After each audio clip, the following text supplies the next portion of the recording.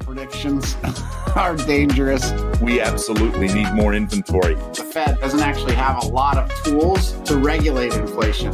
That cash is dried up. Wow, is my first thought, Bruce. If both parties don't win, it doesn't happen. The Real Look. Trending news. G'day, everyone. Today is Wednesday, April 12th. I'm Bruce Hardy. And I'm Chase Williams. And this is the news you need to know.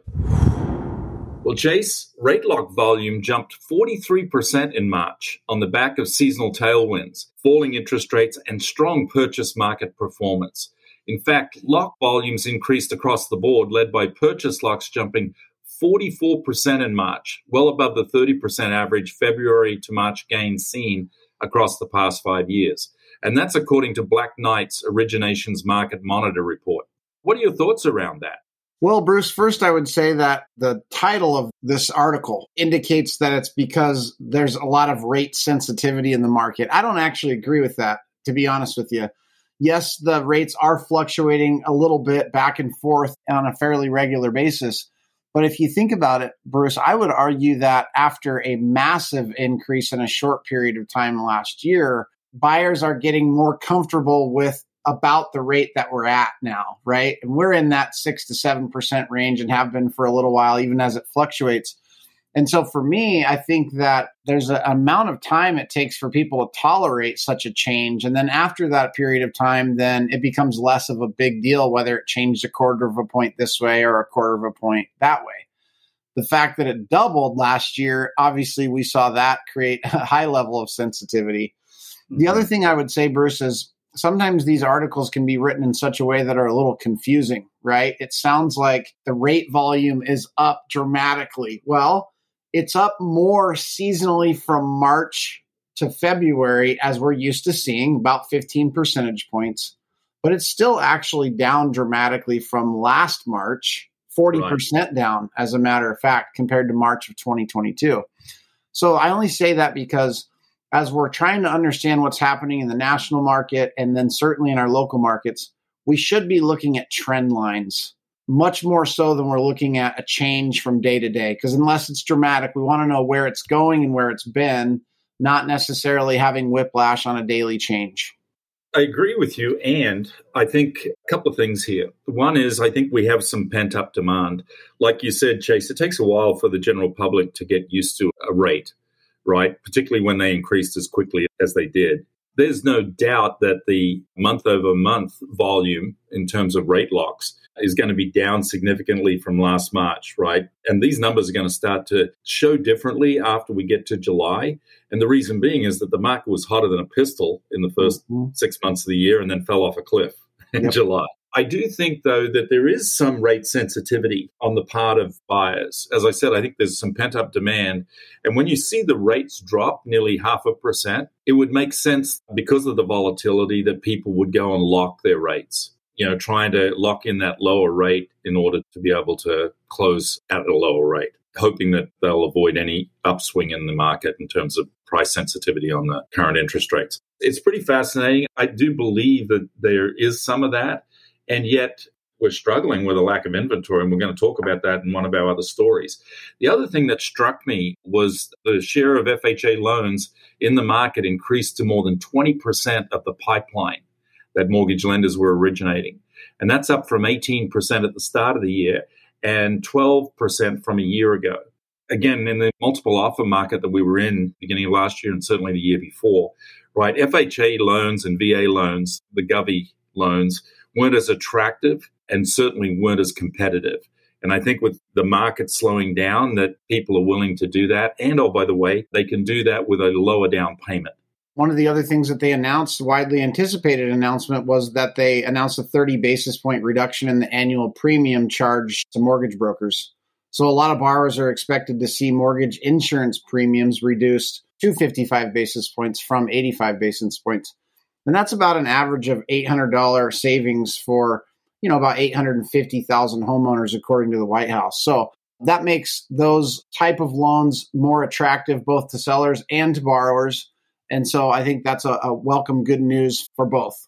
Agreed, Chase. I think we're going to see a more even distribution of these government loans, conventional loans, as the market continues to go down this road. No big surprises there for any of us, I don't think.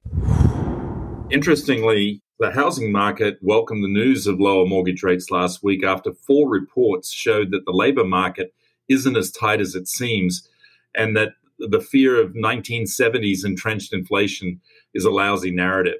So do you have any thoughts around that? It's lousy, that's for sure, but I don't think that it's inaccurate necessarily, or it being lousy doesn't mean that it's inaccurate. I think there's still a lot of concerns around persistent inflation, frankly, because the numbers show that it's been persisting for some time now. Will it persist as long as it did back in the 70s? Maybe not, but regardless, we have to get a handle on it. And I think that's the bigger concern. One of the pieces of this article, Bruce, that I was most interested in is it talking about the inventory, the housing inventory. Mm-hmm. And actually, it shows that there's been a very slight inventory increase, seasonal inventory increase, up just a very small percentage point, Bruce. And what that means is we have more inventory than we had this time last year, but we still have a really, really low amount, about 2.8 months worth of inventory nationally. Well, I thought it was interesting, Chase, that from the week prior, inventory nationwide rose only 823 listings. Mm-hmm. I mean, that's not even enough for every market. Yep.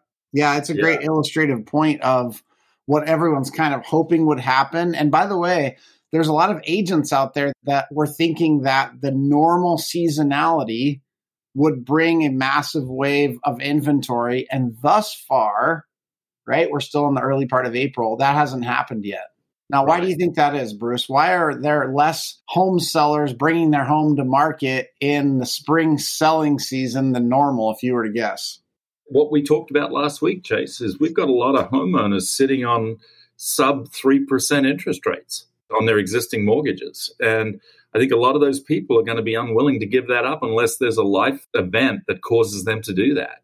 I couldn't agree more, Bruce. I mean, you feel like you're going backwards in terms of your rate, at least, and you might be, and that could keep people in their homes, even if they were thinking of moving for longer than maybe they would be otherwise. And I think what's interesting here, as we talk about interest rates and the volatility of them, interest rates are tied to the 10-year yield from the Treasury bills, the 10-year Treasury and the yield that it does. So as money pours into the bond market, right, as people get nervous about inflation and the volatility of the stock market, they tend to take that money out of the stock market and put it in the bond market. And what that means is as people are buying bonds, the price of bonds goes up and the yield drops. And when the yield drops, so do interest rates. What I think we're seeing here, Chase, people are still concerned that we could have a real recession ahead of us.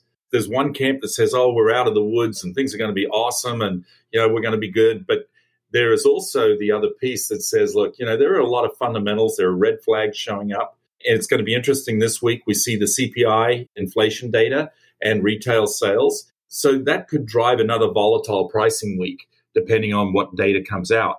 We've just got to be observant of this. As the investment market looks and says, okay, we're going into recession, you're going to see more money flooding into the treasuries and out of the stock market, which actually could drive interest rates lower. Yep, it'll be interesting to see how that impacts not only borrowers, but also in home sellers deciding that now it's time to sell their house that has some equity in it. Also this week, Chase, new listings plunged 21.8% from a year ago, marking one of the most significant annual drops since the beginning of the pandemic. And that's according to a new analysis of housing inventory by Redfin. In fact, record low inventory has resulted in intense competition among home buyers, even in markets where home sales are floundering. So what are your thoughts around that? It sort of seems like a contradiction. Yeah, I mean, total sales are down. Total number of sales are down in the marketplace. And yet the right homes priced correctly are still selling quickly, right? And actually, Redfin reported that nearly half are selling within 2 weeks. So half of the new homes coming to market are selling within 2 weeks. That means the other half aren't. And I think this demonstrates a key point, Bruce. One of the things that you often remind us of on this podcast, and wisely so, is that the local real estate agent, their business doesn't have to participate in whatever's happening in the market. That's actually up to them and the action that they take. There's more than enough sales in their market to hit any goal that they have. Well, same is true for the home seller. When homes are sitting on the market and experiencing price reductions, yours doesn't actually have to. If you prepare it well for the market, you put the best piece of inventory out there you can, and you price it right from the start, you can actually have a whole lot of competition for your home, regardless of what's happening with inventory. And I think that's what this story is really demonstrating. Yeah, absolutely. The underlying piece here in my mind is that pending home sales are down 19% from where they were a year ago, right? So let's just round up. That's 20%. Down 20%. That means there's 20% fewer transactions being written. That ultimately leads to 20% less in commission dollars being paid out to realtors. So even though it is still this funky market where you could be in multiple offer situations, certainly in the price points that are selling, as you said, on the homes that are well prepared, and yet there are fewer commission dollars for more realtors. So this is going to be a challenge for our industry, I think, going forward, certainly in the short term. Without a doubt, Bruce. And if you want to be one of those realtors that's not being impacted negatively with your commission dollars, then you should be the one who's talking to your sellers about pricing it right from the start, preparing the home well, and you could still be the hero bringing potential multiple offers from the buyers that are out there because of what we're seeing with inventory. That's the news you need to know. Don't miss this Friday's Northern Lights episode, where we'll interview Barb Dopp with Keller Williams Realty Boise in Boise, Idaho. Thanks again for tuning in with us on The Real Look. This podcast is produced by Marissa Frost. Visit KWNWR.com to access the show notes from today's episode. Head over to Spotify, Apple, or wherever you get your podcasts to subscribe to The Real Look. And don't forget to leave us a review. Thanks again for listening. We'll be back next week with a breakdown of all things real estate.